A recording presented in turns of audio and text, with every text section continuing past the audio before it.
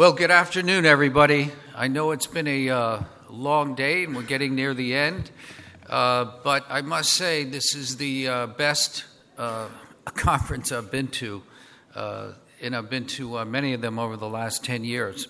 It's been some things are very similar to when I attended the first conference. You have basically the same people here, a group of very smart, well-educated, entrepreneurial investors, but that is the same. What has changed is the economic outlook in the economy.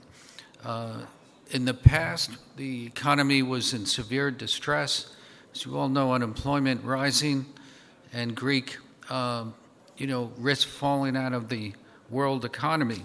And it shows you the difference. The change has really been in the government. And I think what we learned, if we hadn't already known, is that governments that focus on big government, overregulation, confiscatory tax policies, large transfer payments, and a focus on spending and receiving rather than producing are doomed to failure. The change, on the other hand, governments that focus on growth, efficient regulation, a fair, reduced tax policies, support for business, support for innovation, reward work instead of receiving are those that prosper. And that's what we have under this government, and the transformation of the Greek economy under the leadership of the Prime Minister Mitsotakis has been exceptional. And I'll give you one experience. It was my experience in Piraeus Bank. We've been an investor in a long time, and it's been through ups and downs. But when the Prime Minister was elected and we saw the change in the economic policies and what those policies could have on the investment sector, we agreed back in 2021, together with the HFS, to lead the recapitalization of Piraeus Bank. We became the largest private shareholder with about an 18% stake, and together we raised $1.2 billion at about $1.10 a share. And since then, it's been a remarkable turnaround in the banking sector. In the net performing loans are down dramatically, earnings are soaring, capital buffers are expanding, and return on equity is climbing. As a reflection of this impressive performance, Piraeus stock alone is up 120% this year and 200% since the recap just 2.5 years ago. But the benefits of Greece's economic turnaround go well beyond banking and are broad-based. Just this year, the Greek stock market continues to rise. It's up 38% again this year. And the Greek real estate market is one of the best performing in the world. Residential prices were up 14.5% in the first half of the year, compared to a decline of 1.7% in the euro area. And the benefits are broad-based. The unemployment rate, as you know, has declined from about 20% to about 10% today. And importantly, which will continue to have a major impact, Greece has returned to investment-grade status, and that's going to benefit not only the credit market, but the equity markets as well, as we anticipate many long-only investors will start to invest in 2024. So the accomplishments so far have been numerous, big and bold. The question is, what does the future mean? And, to me, it looks like we're just at the beginning of the transformation and turnaround in Greece.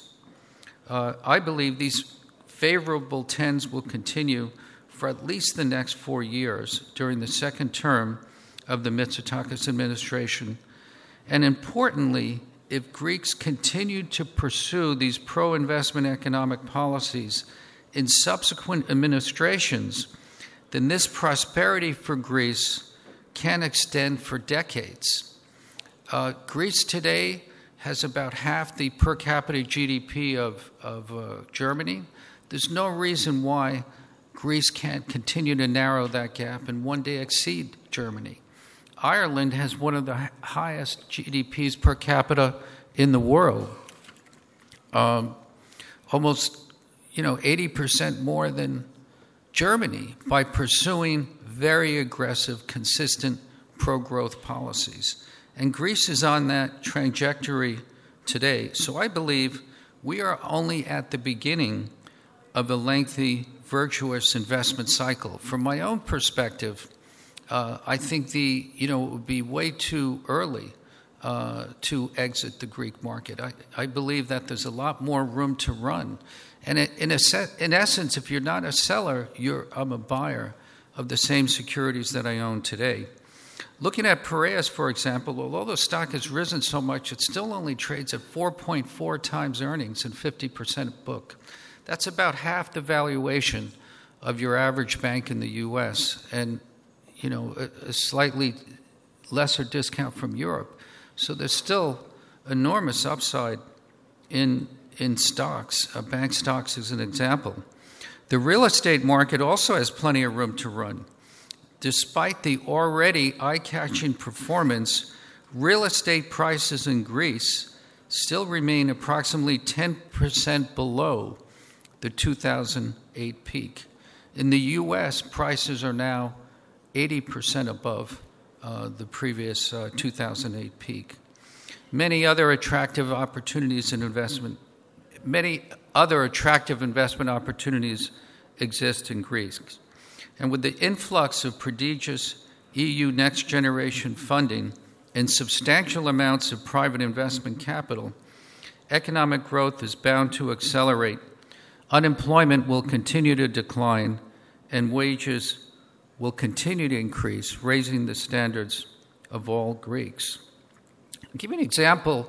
If it's, some people feel it's too late, they may have missed it. And when I started in investing, I joined Odyssey Partners in 1982.